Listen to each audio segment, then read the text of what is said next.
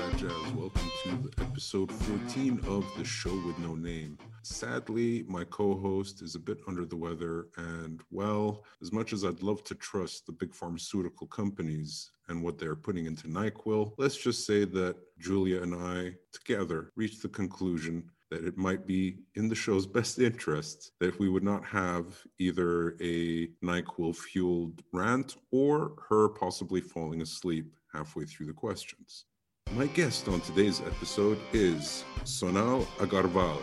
I'm not sure if I'm pronouncing that right. We will find out shortly. She is a stand-up comedian based in the windy city of Chicago in Illinois. She is of Asian heritage, if I'm not mistaken, from the northern part of India. Several podcasts that she herself hosts, as well as Instagram comedy lives. She is performed primarily at Laughter Factory. We shall be double checking all of this information. Thank God for editing, right, listeners? That's right. There was a lot of hesitation because I did do the research a while back. Gosh. And that'll be my producer, as well as a reminder that I need to put my phone on silent. Okay. Hello. Hello, Sonal. Am I pronouncing it right? Sonal. Sonal. Like sonar, but with an L. Sure. Sonal, I guess. Yeah, people like that one.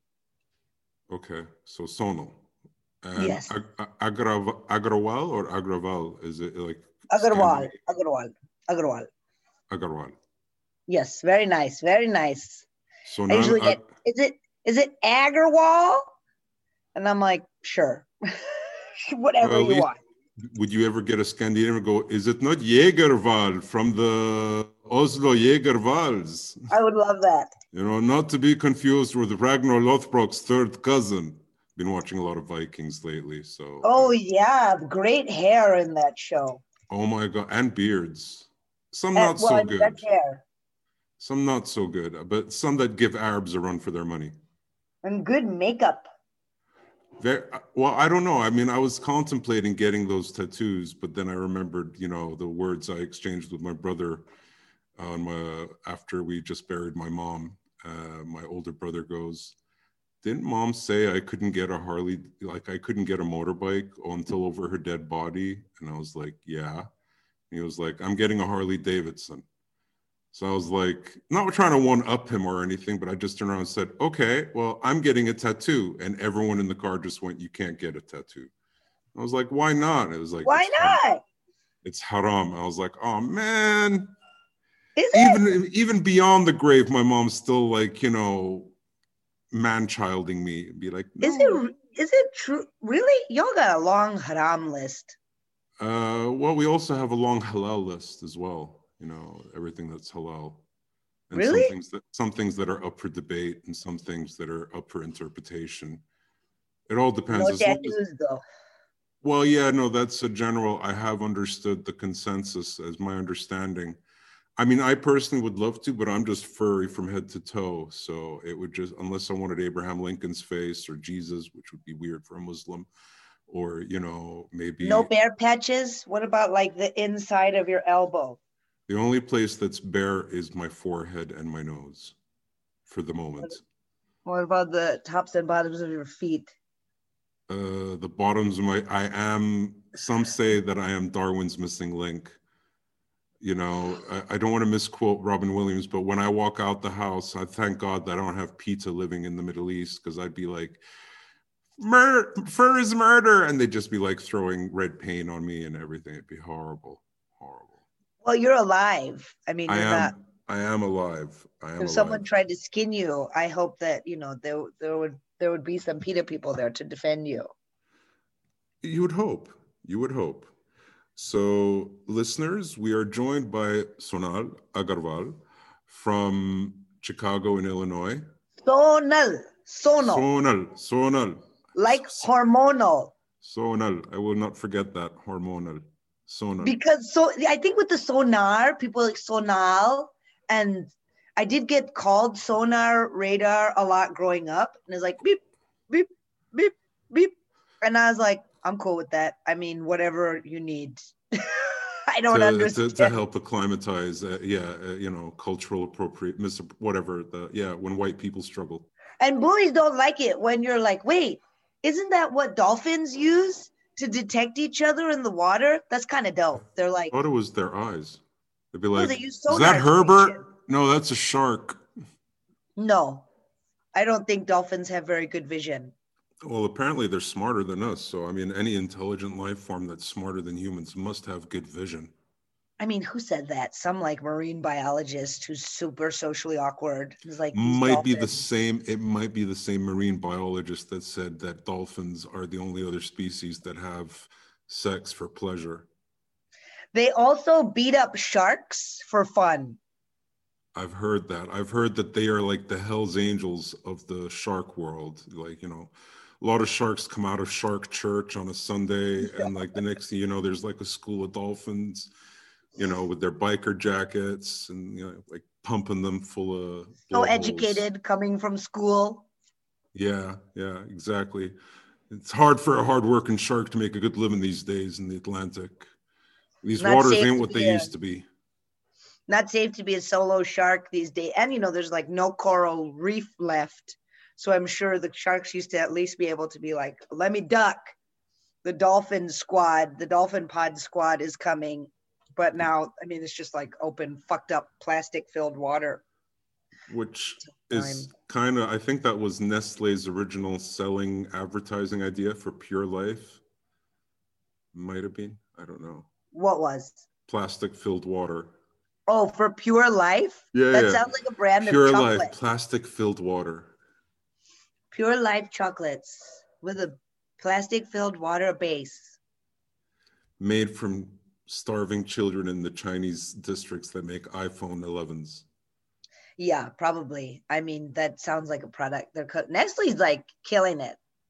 Yeah, I'm pretty sure my podcast is not going to be broadcast in China now after the last, I can't remember which episode, but I'm quite brutal on the Chinese for what they're doing to Muslims. So.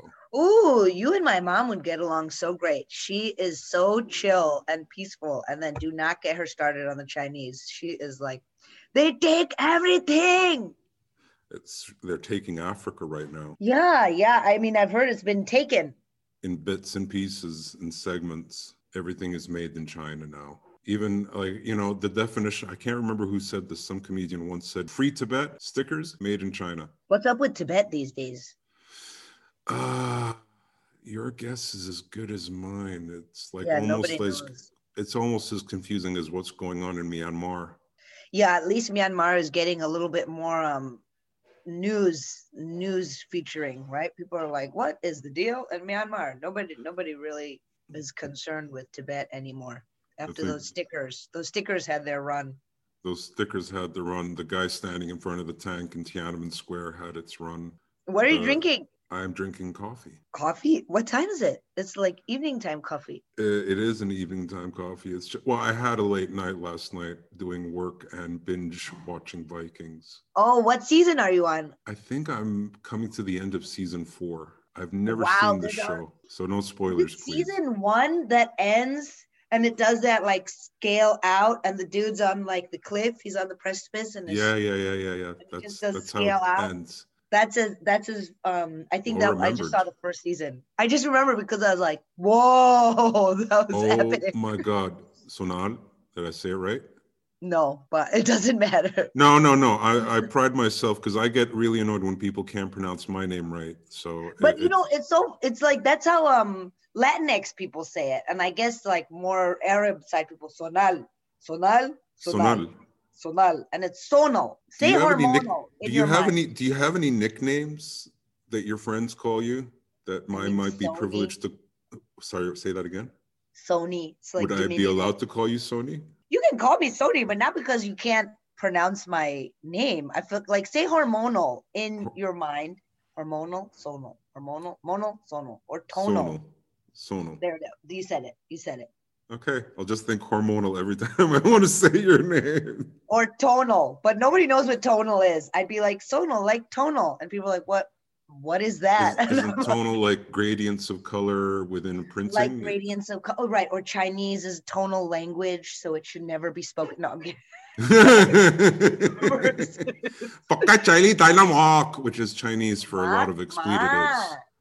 That is it's actual Cantonese. It's Bok Kai Chai Li Dai Lan Wok. What does that mean? The way it was explained to me, it was a combination of fuck, shit, damn, motherfucker, all at the same time. Oh dear. And whenever I'd say it, the Cantonese speaking at university would just burst into fits of laughter, just much like when the Japanese would burst into fits of laughter when I would either say kso, which is Japanese for shit, or hitting on a Japanese one with konya bokutu nete kudasai. Konya bokutu nete kudasai. Hi, which means will you sleep with me tonight? Oh damn, I just walked right into that trap, didn't I? But you said it back to me so perfectly. I was just like, hi, dozu. I'm such a good parrot. I'm a really good parrot, you know? So then you get into sticky situations because people are like, parla italiano. Allora, parliamo in italiano. Adesso, and you're like, well, you know, like that's the thing with Italian. You'll remember little thingies, and you'll just. Provare non costa niente. La fortuna. To try is free. I remember there was this advert in the UK in London where I was growing up, and it was filmed in black and white, and it shows those old 1920s gangsters' cars. And one crashes into another. And the ones who get crashed into, they come out and the guy goes, "Yo, tu madre, se imbufla acqua." And then out comes this old guy and he just goes, Don Vito, I didn't know it was you. You better ring the Royal, Vinny. It's no problem, it's just the car. I'm not talking about the car. This is an advert? Yeah, this was a British advert. For you could what? Even probably, for car insurance, for Royal car insurance. Got it. What was that television program that Doc told me about? Mind Your Language. Oh yeah, the most racist, stereotypical. But to its defense, because I know I might get canceled by, you can't say that people. I don't really care about that. You can't say that. I just hear Cartman's voice whenever they go, you can't say that, you can't eat that, you can't do that. And I'll be like, okay, whatever. Nazi. I mean, I think that there's a lot of exploration that is very much limited, to get to why we can't, because, look. a lot of learning opportunities compromised. I should point out, I'm not an Alex Jones, what's that guy's name, the really Shapiro. I'm not like any of them, and I'm not like narrow-minded, but I am a bit old. I've been around, man, going Al Pacino here. I don't know why, but I've been around. I've seen some shit. There's nothing more horrible than a boy with an amputated soul. But no, seriously, in all seriousness, I saw the rise and decline of different hate groups and whatever. And somebody said it to me recently, is that there's a fine line between freedom of speech and hate speech. And as long as you can differentiate between what is what, you should never try to censor words or thoughts. I live in an oppressive region of the world.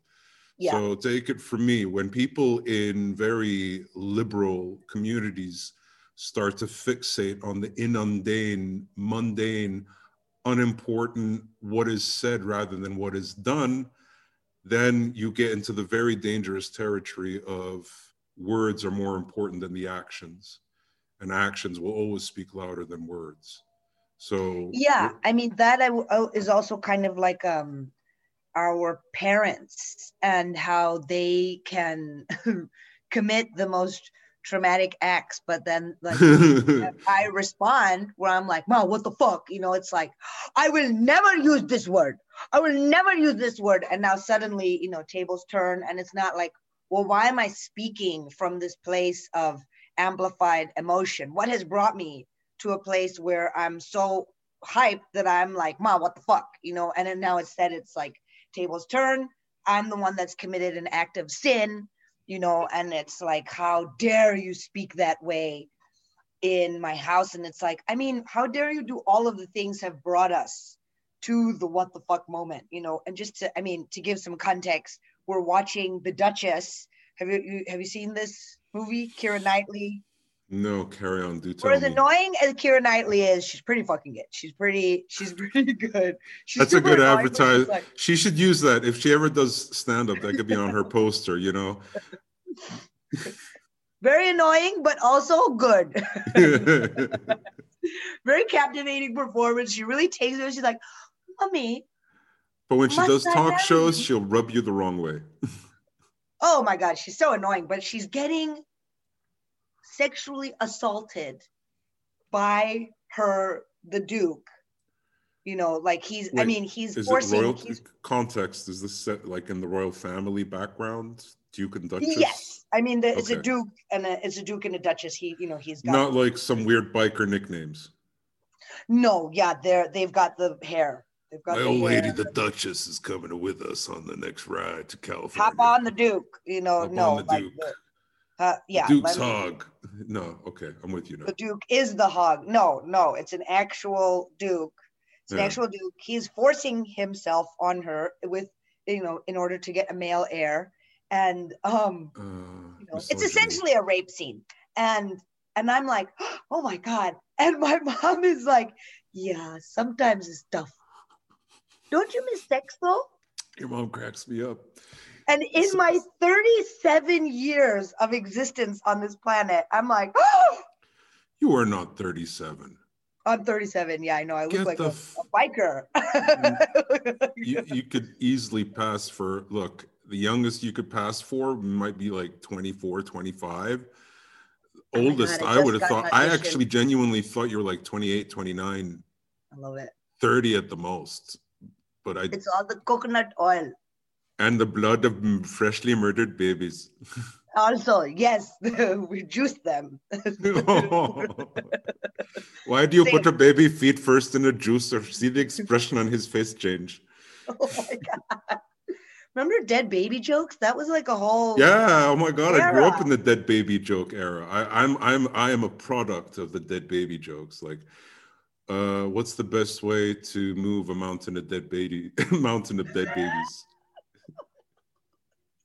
A pitchfork. That feels like it would be really inefficient in terms of the logistics involved. I'm like, that sounds backbreaking. What about like a crane or something? I'm the killer of jokes. I'm like, no. That will hurt your back. That will Get bulldozer. Much more. I don't know why. I don't know if it's like, as you said, the parrot effect. Bulldozer. No, but when I hang out with other Desi, am I saying it right? Desi? Yeah. Yeah. When I hang out with other Desi acts and comedians, it's not out of it's out of love, one brown person to another.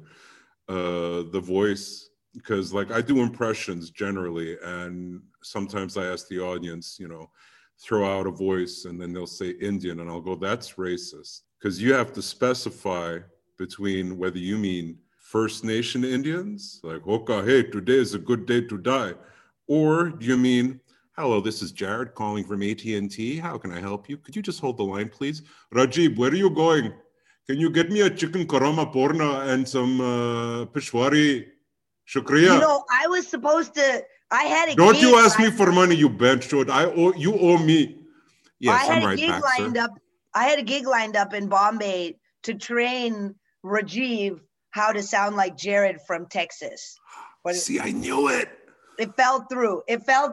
God, I really wanted to put that on my resume. Not even on Skype would they have not been able to conduct the training seminars? Okay, no, it's something about the visa. Nah, I have regular American tourist visa, and they're like, no, we have some visa bureaucracy, and I'm like, but I will make Rajiv sound like Jared from down south.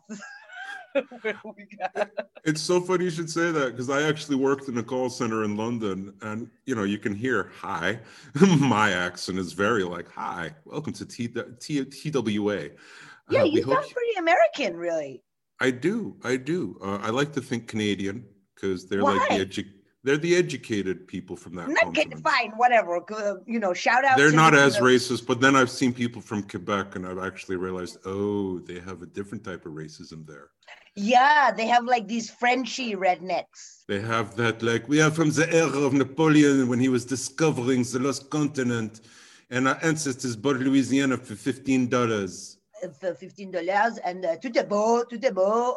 We called it the land that God gave Cain. I mean, why do you sound like a Canadian?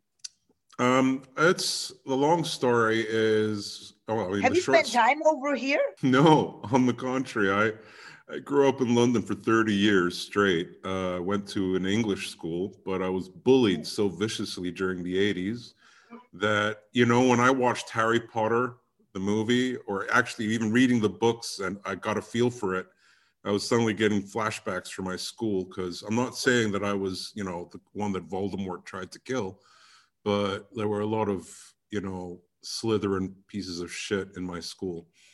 And I guess I'm not talking to them, but when I'd come home, my older brother and sister, they went to the American Community School in London, and a lot of their friends from the States, television, in the 80s, you didn't have much to do except TV and movies. Yeah, I know. It's the weirdest. A lot of people are always just, when I meet them, they're always like, oh, whereabouts are you from? Whereabouts in America are you from? And I'll be like, whereabouts are you from? Whereabouts are you from, love? Why do you sound like that? Why do you sound like that? And you're like, it's a very delicate, it's a niche market of combination of privilege and horrible oppression. And bullying. Lots and lots of bullying. The bullying. That's what I meant by oppression. Yeah, bullying. Yeah, just bullying. And what were you being Let's bullied not share. for? We got to live the words of George Carlin. We coddle, we sugarcoat, shell shock. Then shell shock became, what was it? I don't know. No, you don't know that bit, but George Carlin, when he talks about, like, first it was called shell shock. He says many Then things. It was called battle fatigue. Then it was changed from battle fatigue to post-traumatic stress disorder. Right. And it's like, the more we just add words, the more we detract. And again, that comes back to what I just said earlier about the whole, when we focus on words and word Nazis and thought Nazis, and I've actually find it really funny how a lot of people are using the word Nazi. Like, if you go on YouTube and just type Nazi. Okay. Just for fun. And also to fuck with to fuck with the AI algorithms. You got to keep them on their toes. So like today, this month, you'll be putting in like Nazi, white power, the Ku Klux Klan, birth of a nation, David I went Duke to school fan in club. Indiana for 2 years. So I feel culturally versed in the Ku Klux Klan. Did you know that You've seen a burning cross? No, but I got asked out one time by a Ku Klux Klan guy. Like, he had a tattoo across his, like a big tattoo. Very haram. Callback. Callback to the haram tattoo. Ku Klux Klan. And I was like, and he's like, you ever want to go for some lunch or something? I don't remember what he said. I remember there's some food invite, and I was just like, oh, what? No. I mean, no. I'm like, I was just like going like this, like, what about the, and the highest number of chapters. I'm scared to drink my coffee when you keep talking. The highest number of chapters of the Ku Klux Klan actually goes back and forth between Illinois and Indiana, because we have this whole like passive aggressive covert racism, where like we pretend, by we, I don't know what I'm talking about, but we, whatever, pretend like everything's cool and fine. And at least in the South, you get the overt racism where it's like, darky down, get down. I don't know if you ever saw the film with Matthew McConaughey, all right, and Samuel Jackson, Time to Kill. Probably a long time ago. It's like along the lines of what you were talking about earlier, African Americans, I think 6 or 7 year old girl gets horribly nearly hung, pelted with full beer cans, and then beaten and raped. She's like 6 or 7 years old. And it's got a very powerful, the closing argument by Matthew McConaughey is very powerful, but there's a part in the film that always, whenever people start talking about, the Klan's not here, there's no such thing as the Klan, or there's no such thing as white power groups, And there's this bit when one guy goes, "Klan's not dead. Klan goes away for a while and people think that the Klan's gotten away, but Klan's always here." You know, I don't know, you're old enough probably to remember the Netscape generation, the Napster, the ICQ. Oh, yeah. I remember Napster. Well, I was discovering the internet myself in the late 90s, you know, especially after Matrix, and started doing the whole typing random websites just to see where I go and where do you want to go today? And I typed in kkk.com, and I was very surprised to find that they had at that time a website fully operational with about us, our television and radio channels. It doesn't exist now. You can look it up now, you won't find it. Simply because the anonymous hacktivists group, you know, those guys are like, we are anonymous, and they wear the V for Vendetta mask. They're the only ones that actually took it down. Not the FBI, not Interpol, not UN sanctioned decision, because freedom of speech. Even though the Ku Klux Klan is not freedom of speech so much as it's just hate speech. I always found their gallery and their gift section was the most funniest. Like there were a couple of things, like a mouse mat with a whole group of knights with a burning cross. Like that's a mouse mat. They had that like merch. They had merch. They had like a Ku Klux Klan ballpoint pen for the ladies. They had a Rebel scrunchie.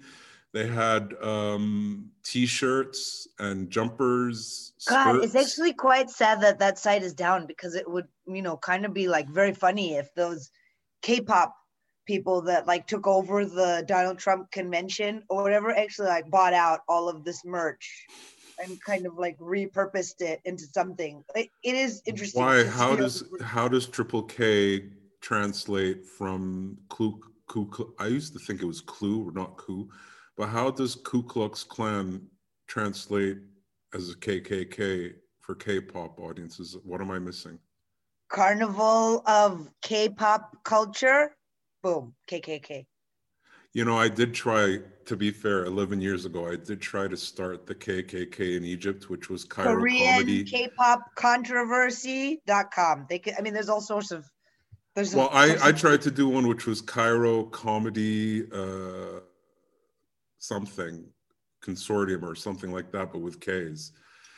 And everyone, all the Egyptian circuit was like, we are not using KKK. and you're like, it's a joke. It's funny. A joke.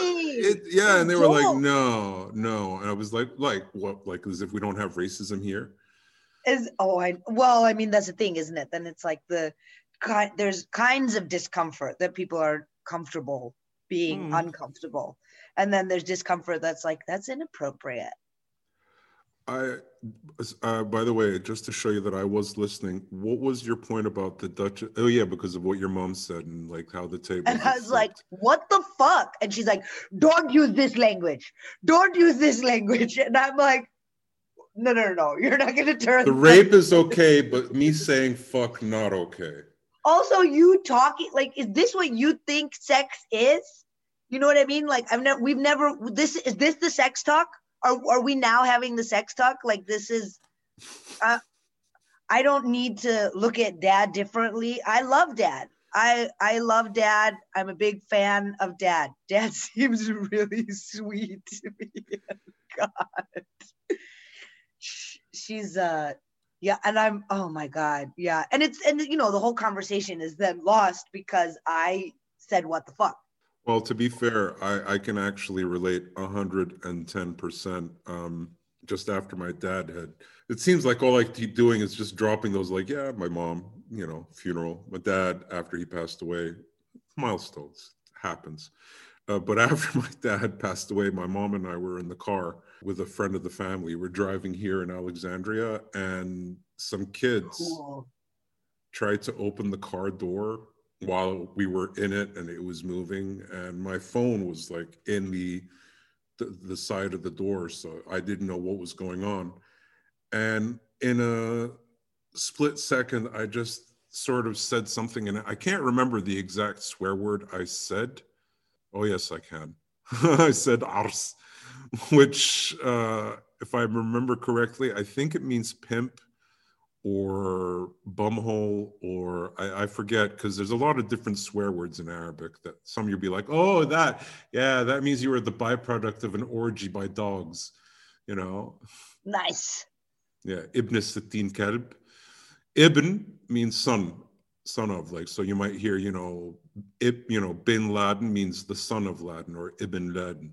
Great. Now this podcast is on the listening, is on the watch list. Who is still alive? No, I mean, I don't know. Well, he has one of the largest families in Saudi Arabia, so there are members there is like Bin Laden Group, which is actually a construction company from the family umbrella of the Bin Laden family, still operating in Saudi Arabia as we speak. But I forgot. So Ibn Sittin Kalb. Sittin means 60. Kalb, dogs. So son of 60 dogs. But if you were to translate that, well, what's a motherfucker? It's a guy who fucks mothers, like, what's a bastard? His parents aren't married.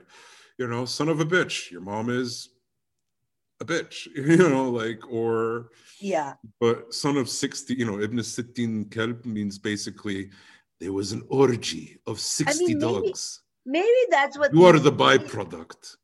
Maybe that's what these white supremacists and whatever it is, white people that feel disenfranchised, maybe they need better swear words. Oh God, yeah.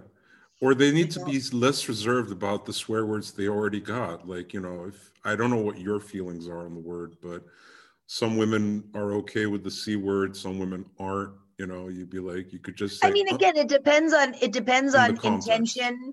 It depends, exactly. It depends on context and intention, and really when an Irish tells you that you're a fine cunt, you're like, that's a great compliment. And the Australians as well, they'll be like, how you doing today, cunt?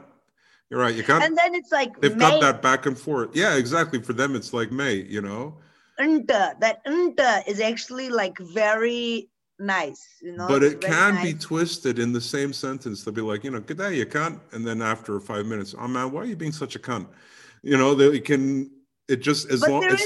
But there's a matter of factness, that's been, you've taken out the impact of it, where it's like, that is the worst thing that you can say to a woman. It's like, I mean, first of all, I would have thought Whore Babylon would be up there in the top 3, Whore Babylon sounds like a title. Sounds very regal. It sounds like so many things. It could be like a porno movie. And now presenting the Whore of Babylon. It sounds like it should be fanfare. Yeah, exactly. That sounds like a proper title. I'm looking up this Time to Kill. Do you remember when Sandra Bullock, there was this whole conspiracy that Sandra Bullock was trans and she was a man? Do you remember this?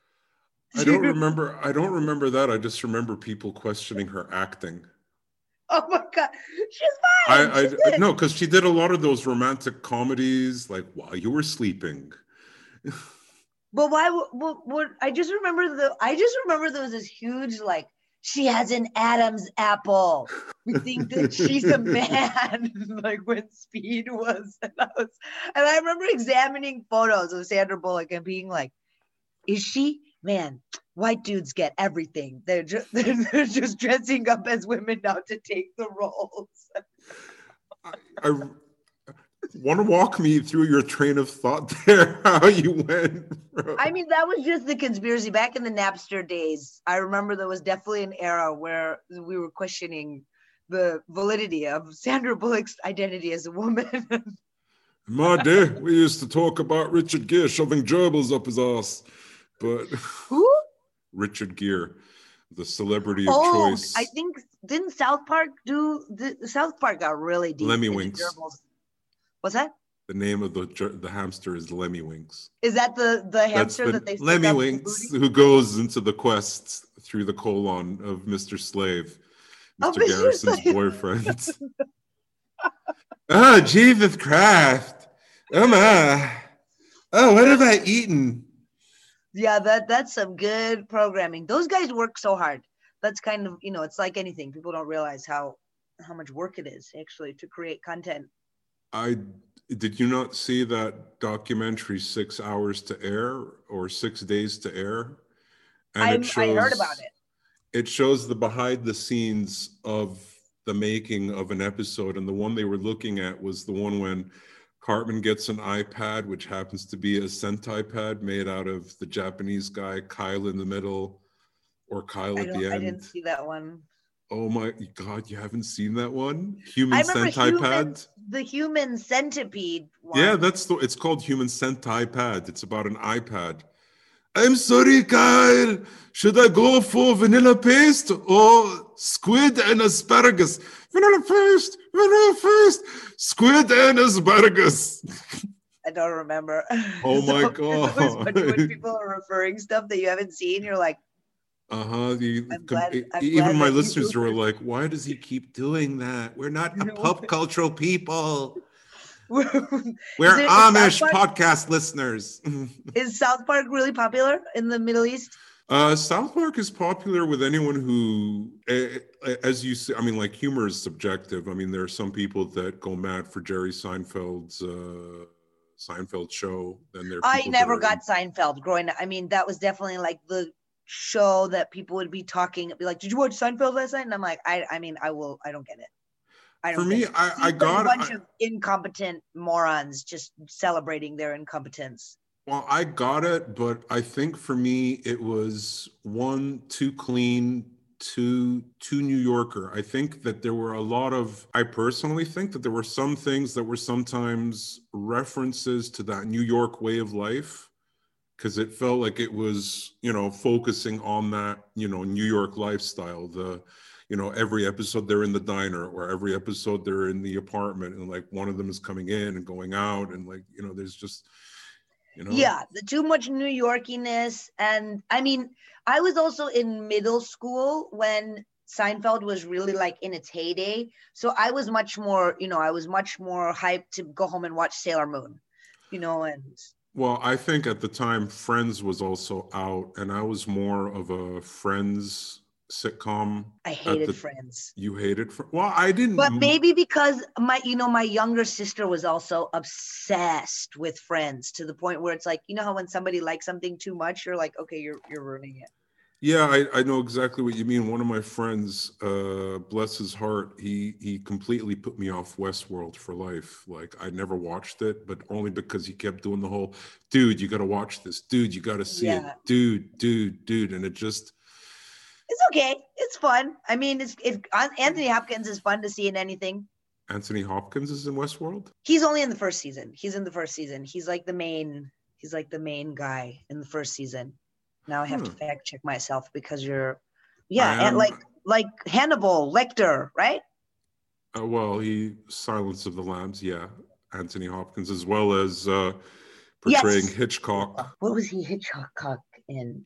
The film Hitchcock. Wasn't he the one who played Alfred Hitchcock? I probably didn't watch that because I was like, this cool. With Helen Mirren as his wife. And it's about the making of the film Psycho. I love... No, I didn't watch that. Is it good? Do you recommend? Hitchcock? Yeah. Oh God, yes. Definitely one for you and your mom to watch. You won't find yourself saying what the fuck too much throughout. I don't think my mom would enjoy that. Did she watch the original Psycho? No. She would have been watching like Kabhi Khushi Kabhie Gham or something. Like, no. Or Amitabh Bachchan. My dad maybe.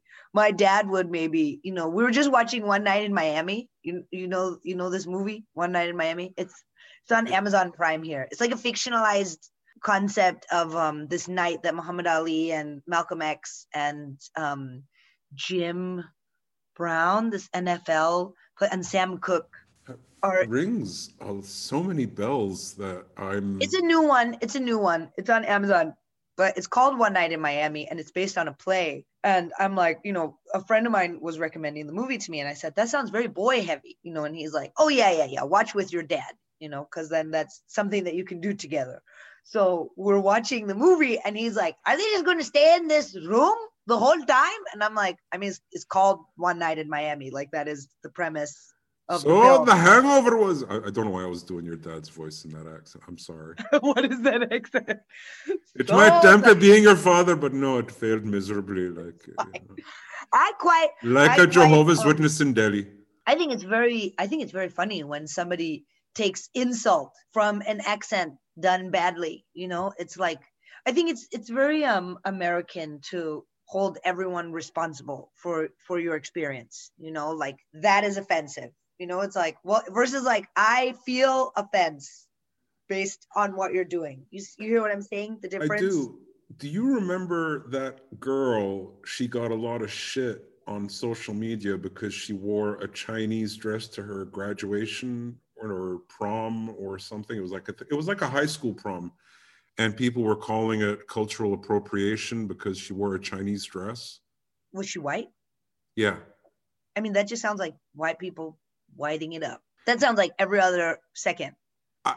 You know, it's weird because like what's really interesting is that whenever foreigners, i.e., white people, come to China or another Far Eastern country like Hong Kong or Thailand or whatever, they are actually manufacturing with the intention of like, hey, you foreigner, come buy a souvenir. You know, like they're doing these shirts, they're doing the dresses so that people can like, you know, buy them. And then when they're in their countries, they'll be like, oh, that looks nice, Gerald. Where you get that? I got it from Shanghai.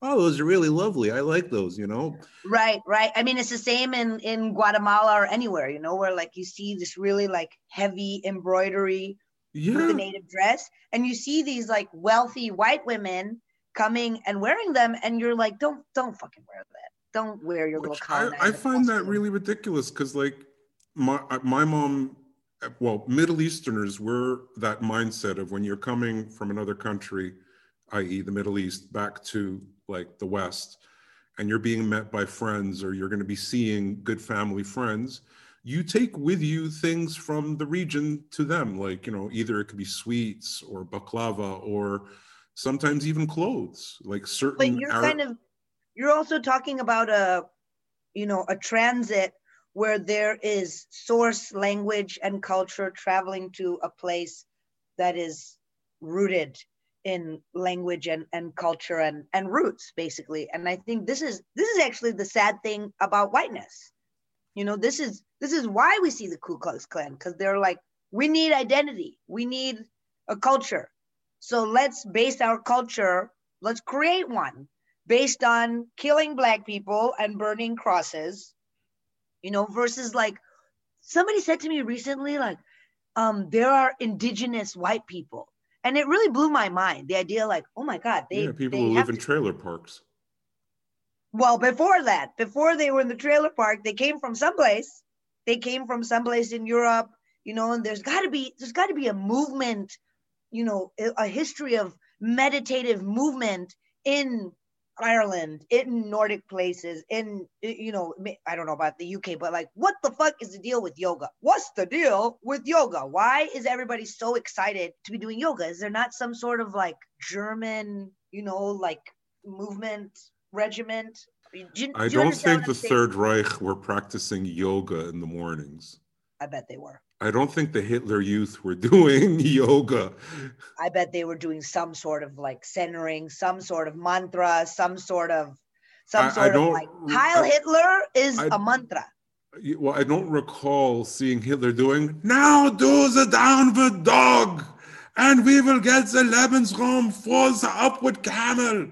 Sieg Heil, you know, like, yeah. Movement, this is like to politicize a physical movement is a form of like bringing your body, mind, and spirit into a centering and to an alignment with a belief system that is bigger than that movement. So that is their form of yoga.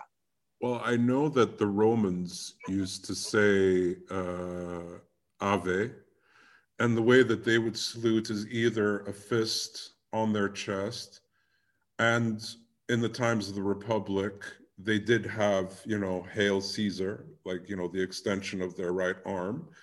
I know that Mussolini, who is always discredited, but is the godfather of fascism and fascist thoughts. But ironically, because I used to teach history, so, and that's the stoner line of education. What, I used to be a history teacher? Well, I mean, I was working in a vegan restaurant in college, and all of the professors that came in were like the stoner history department, you know, and it was like, those guys are cool. Those guys are cool. They're the big I like the reed way you guys. think. Fair.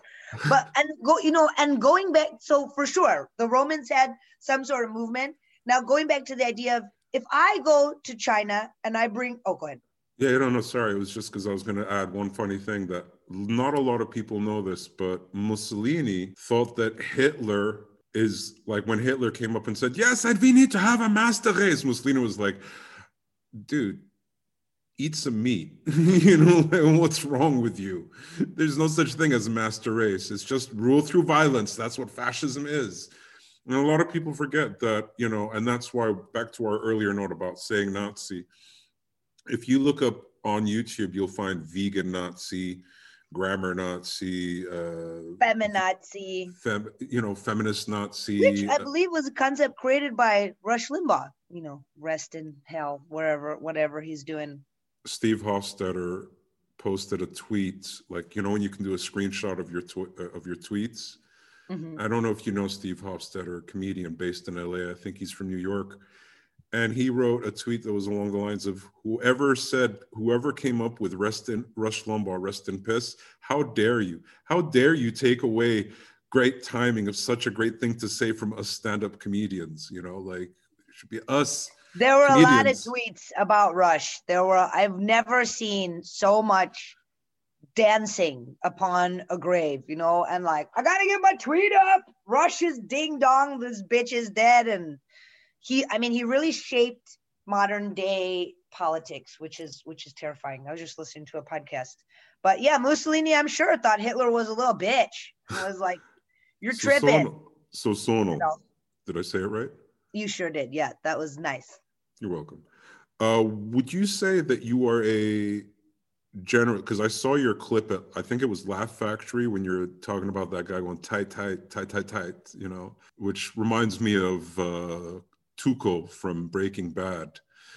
That's my friend from college, Adam Engel, who asked me if I was Cherokee 3 years into our best friendship. We're best friends. Best friend who thought, which part of India are you from again? I know it's north. You said north. Okay, so like Cherokee, and I'm like, oh my God, you've met my parents. That's not a Cherokee accent. And it's so funny because you do a bit like that, and then you're automatically labeled like social justice warrior. Would you call yourself a social justice warrior? I mean, you know, sure. You know, as much as you can be at war from like your phone, and I think it's very disrespectful to anyone who's been in actual war situation. And, you know, I like justice, so I'm not, but I think it's quite a leap to take, you know, that's like, if it's not dick jokes, then you're a social justice warrior, you know, like, so black and white, it's such extremes, you know. And I mean, I'm very handy with an axe. I can chop wood. I don't know if that would be helpful in war times, but I don't know how warrior I am. Us comedians are going to be known as food. So you knowing skills, that's quite handy. Come, I'll show you where we can ice swim. You know, you'll be fine.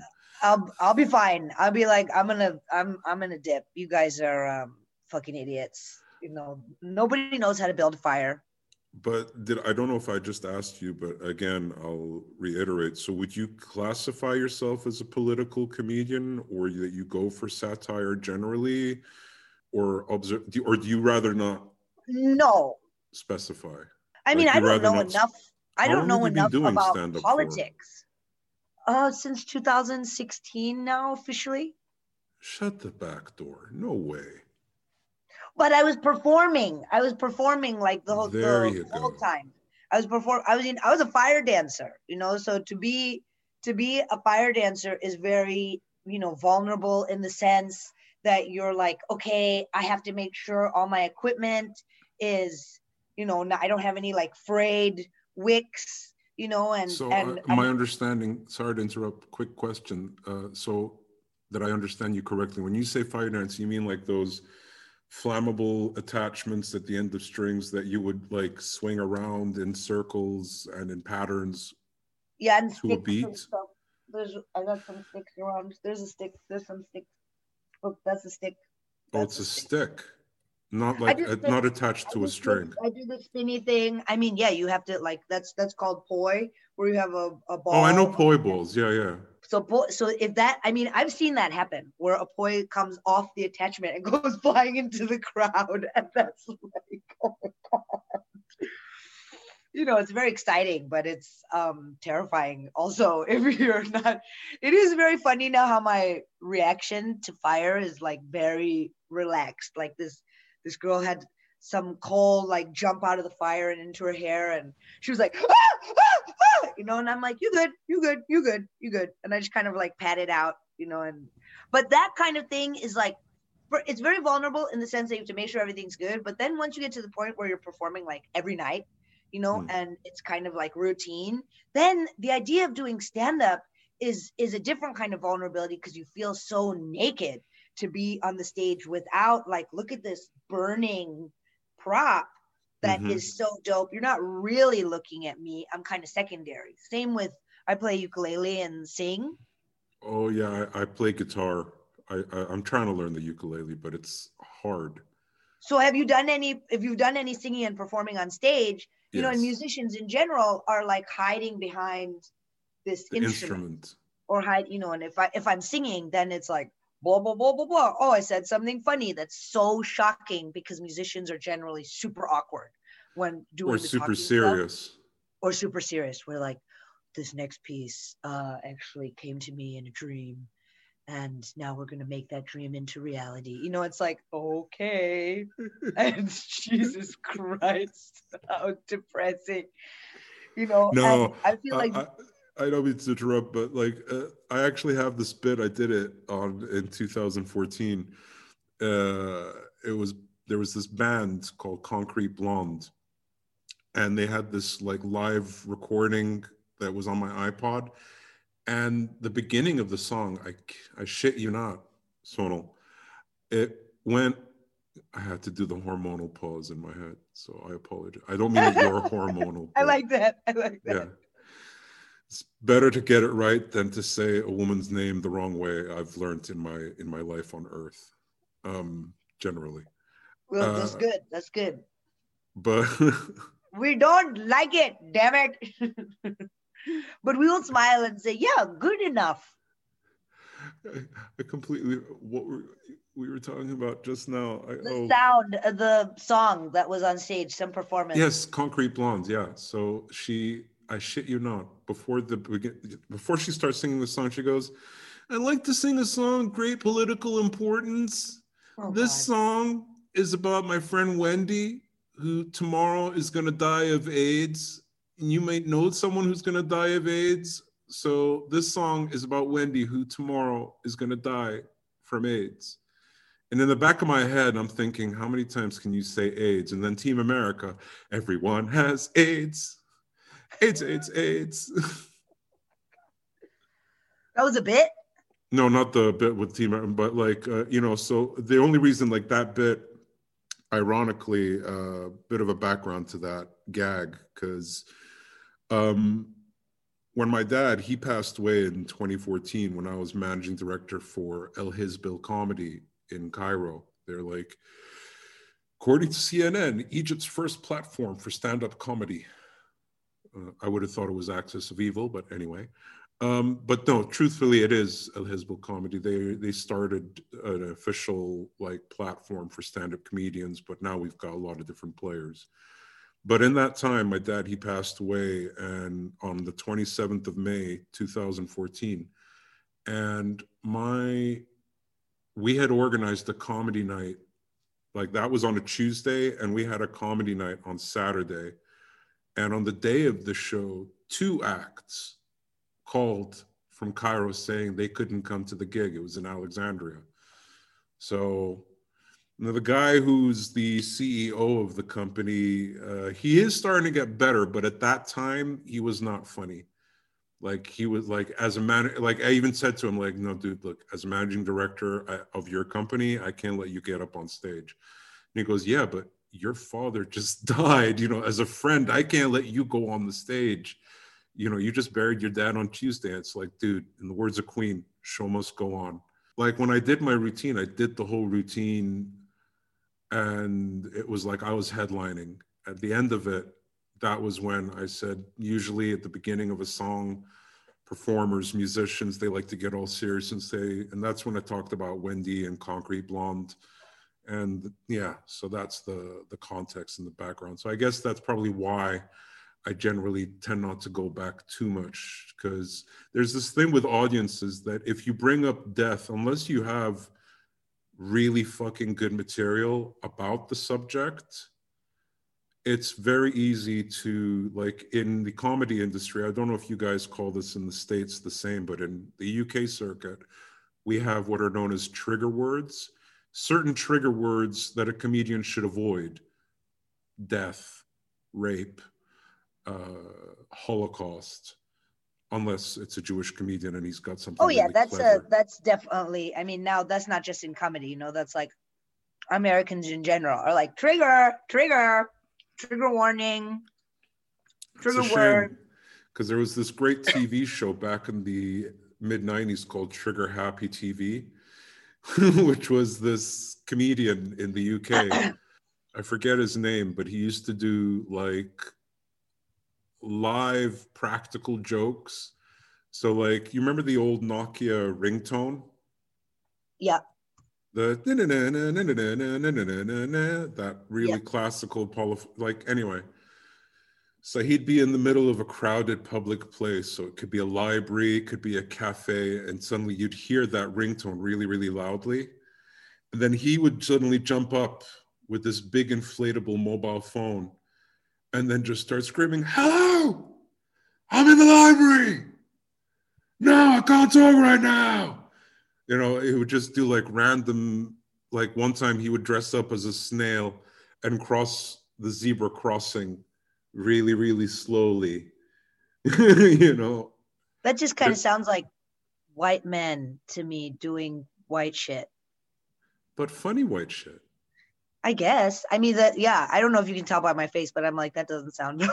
Well, you're not British enough. You have to be British to appreciate it. You know what I mean? Yeah, maybe that's you're from the other side of the Atlantic. You find stuff like Abbott and Costello more funny than Laurel and Hardy. It's fine. Those are very old references that I am familiar with those words, but I would have to Google I mean, it is, like that cat video went really viral and I was like, oh, this is mildly amusing. But people were, with the lawyer where he's accidentally using the cat filter. You didn't hear about this over in Egypt? The guy playing the tabla and the cat dancing. No. There was a Zoom call where there was Yeah, I've seen that. And the guy's like, I assure you, I'm not a cat. I believe you're not a cat, but I think you have a filter on. Stand-up comedians were responding to that like, I will never write a bit that has gotten this much laughter out of people. And that's kind of the thing about random stuff going viral. And like, I didn't think the cat thing was that funny. I thought it was like, oh, this is funny. People are idiots. What do you mean? I thought it was funny in the sense of like, it's like using puppies in a toilet paper advert. I don't understand the relationship, but if it sells, it sells.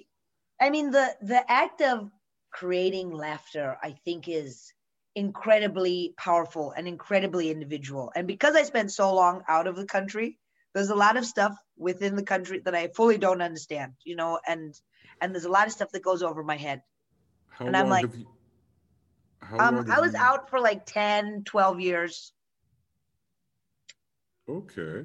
Because I tried to look you up for our bio, or like whenever I bring a guest on, I try to do a bit of research. I get in touch with my old friends at the MI5. And they told me, stop calling us.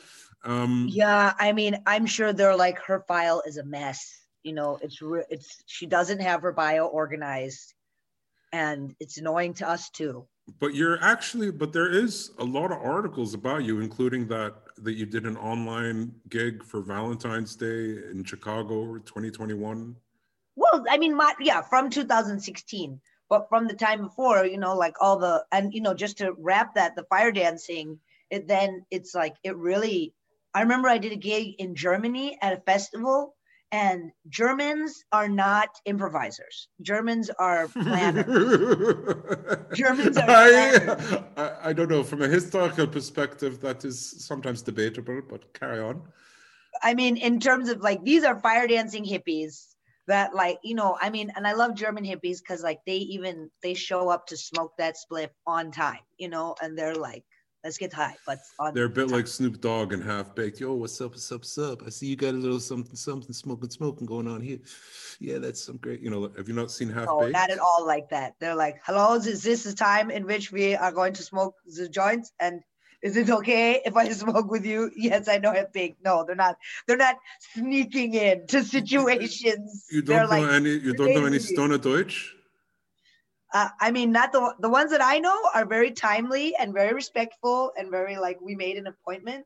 Hast du de Scheiße, which means have you got the shit? Ja, ich habe de Scheiße. I've got the shit.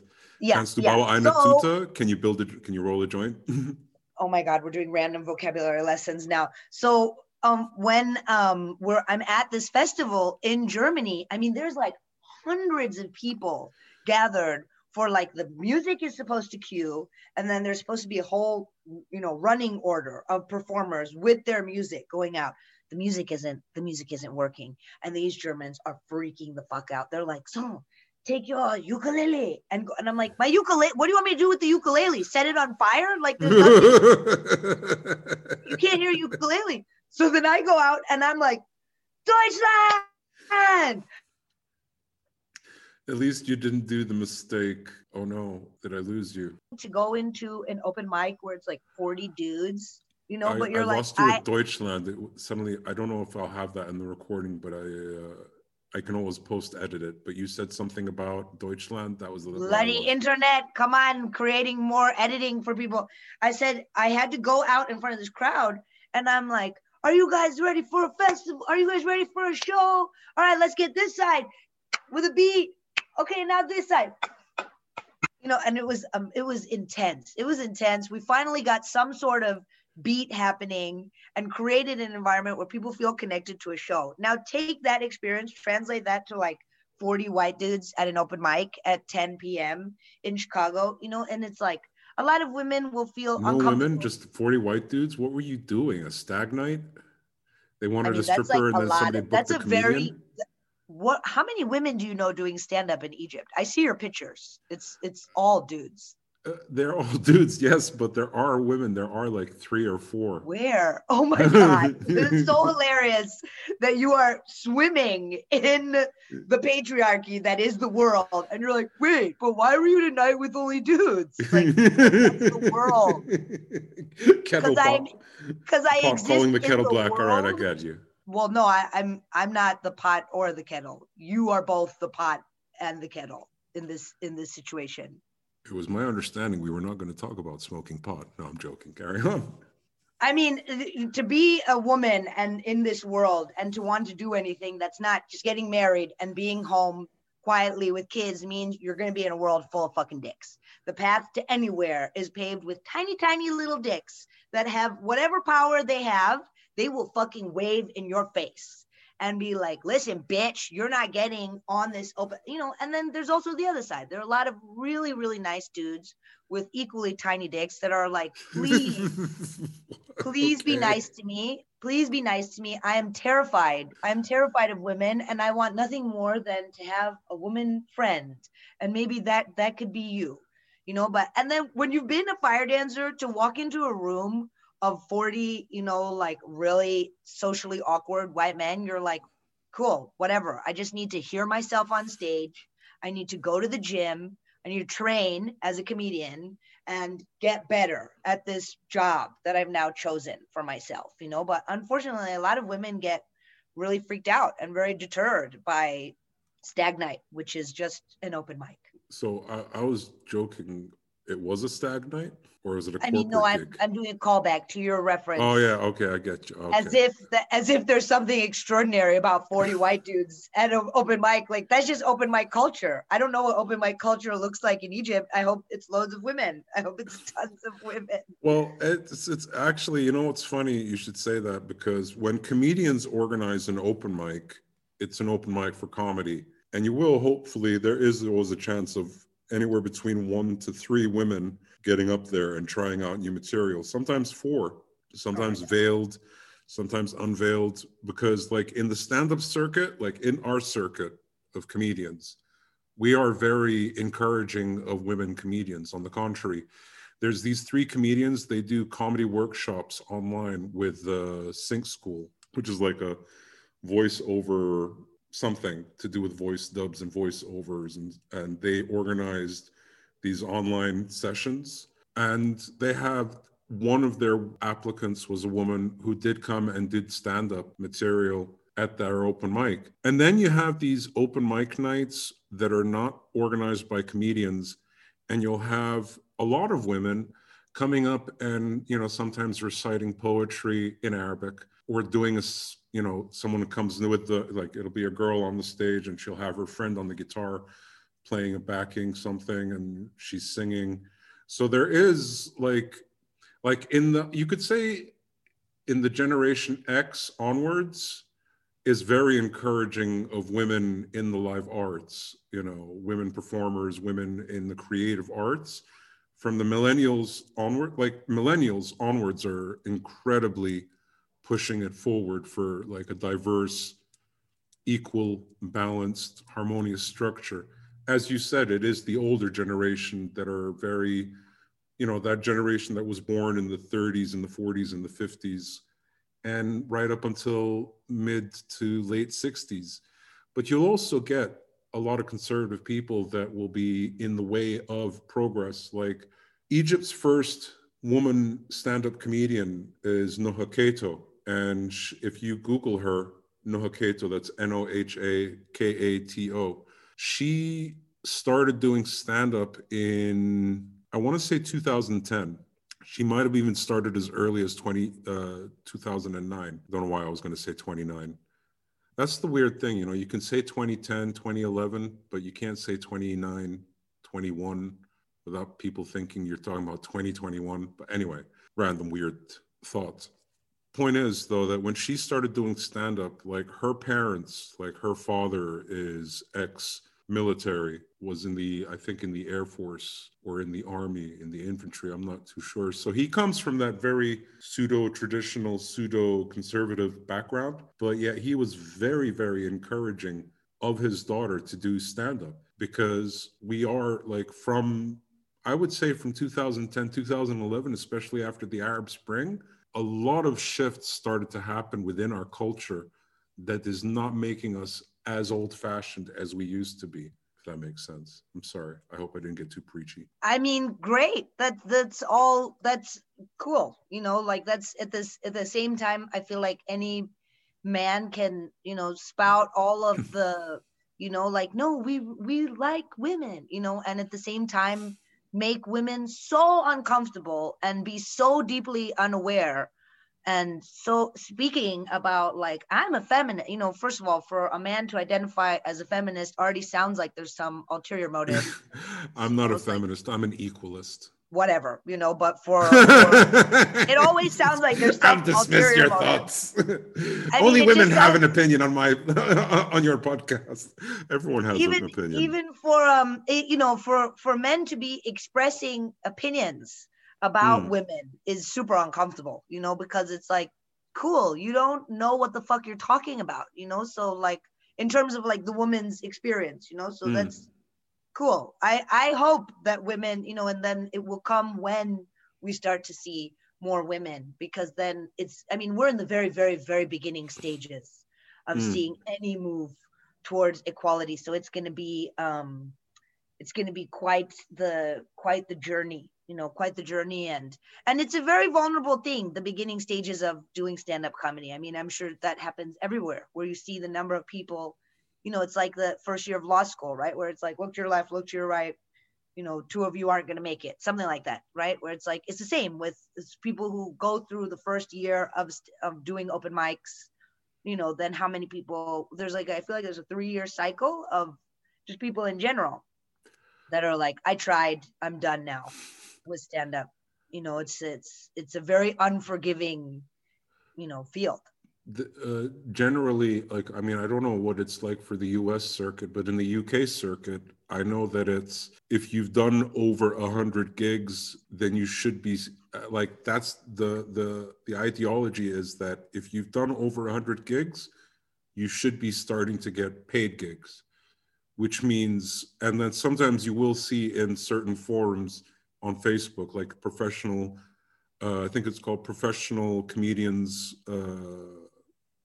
Group, or Professional Bookers and Comedians. So you'll see like 100+ gigs requirements. Like it'll say like, you know, I've got a night in Derby and I need an I open don't and know a how it headline. translates. I don't know how to, because even when you said when you organize an open mic, I mean, before times there were 5 to 10 open mics on every night in Yeah. Chicago, Yeah, you yeah. know, and I'm sure it's the same in New York, where there's a crazy abundance. Yeah, same in London, same, but like Cairo, not so much. Even before the pandemic, we were like open Okay, so mic. it's like that in London as well, where there's 5 to 10 open mics on Oh my a night. God! Like London, you've got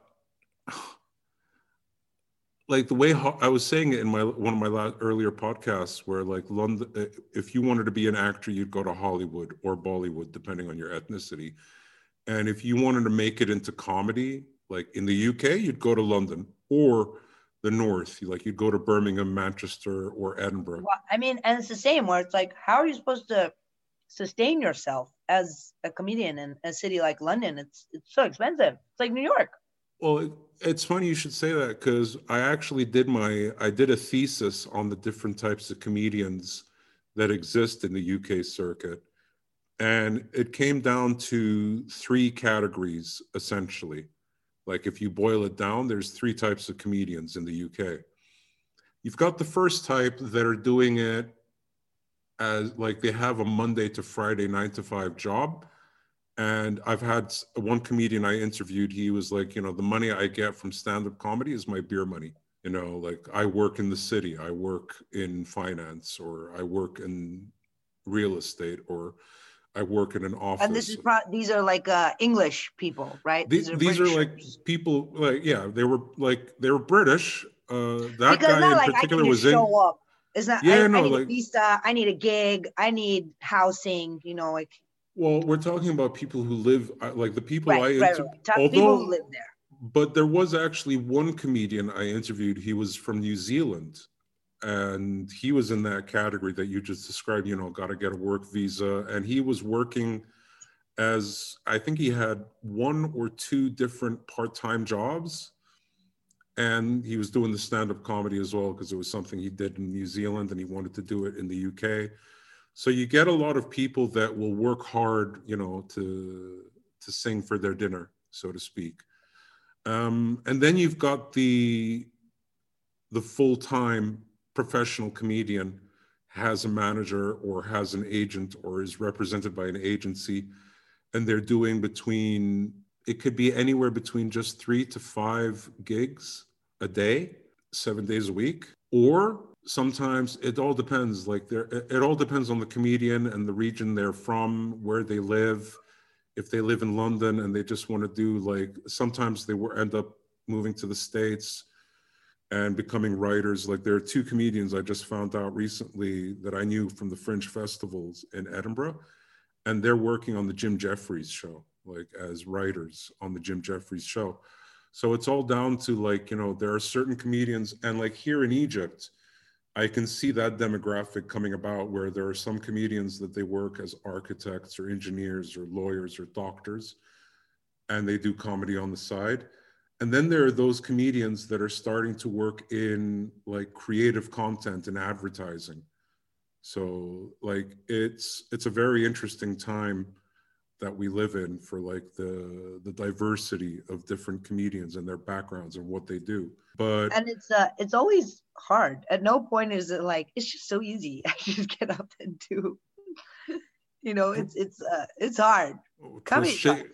'twas Shakespeare who said, "The path of true love never did run smooth." I mean, And and that's you know, emotional labor. That's then like the yeah, career, the love of a career. it's super hard. It is super hard. I mean, like, I have this recurring question I always ask all my guests, and I'll ask you because my educated guess with your fire dancing background, I don't know if you did improv theater or any kind of theater throughout your years, like high school or college, and then you became a stand-up. Obviously, you're creating content. And do you ever find yourself getting hit with a creative block or creator's block? If so, how do you overcome? Do you have any shareable secrets that you can give our fellow creative listeners, like how to overcome creator's block? I mean, right now we're living in a time where it's like, everything is online.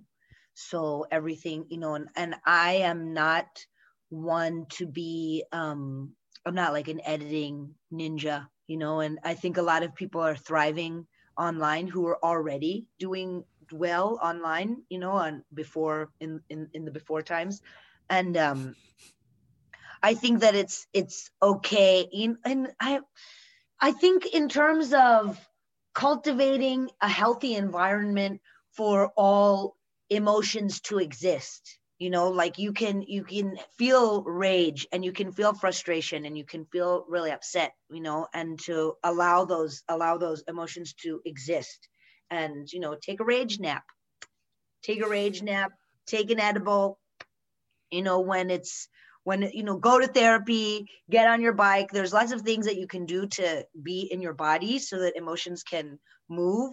But I think the worst thing that you can do is be like, oh God, here comes this thing, I have to avoid it or do everything to stop it, because you're just creating like some sort of emotional constipation or energetic constipation someplace that will then later manifest in a tumor or something. Like, I'm a very emotionally expressive person, and I think to be an actor, because I'm acting now, and that's one of the things that people who want to do stand-up don't necessarily. I'm in this web series called Code Switched that you can watch on YouTube. It's very cute, and it's very different to be dramatic in the moment that the emotions are happening, and then to be able to call upon those emotions when the director is like, okay, action.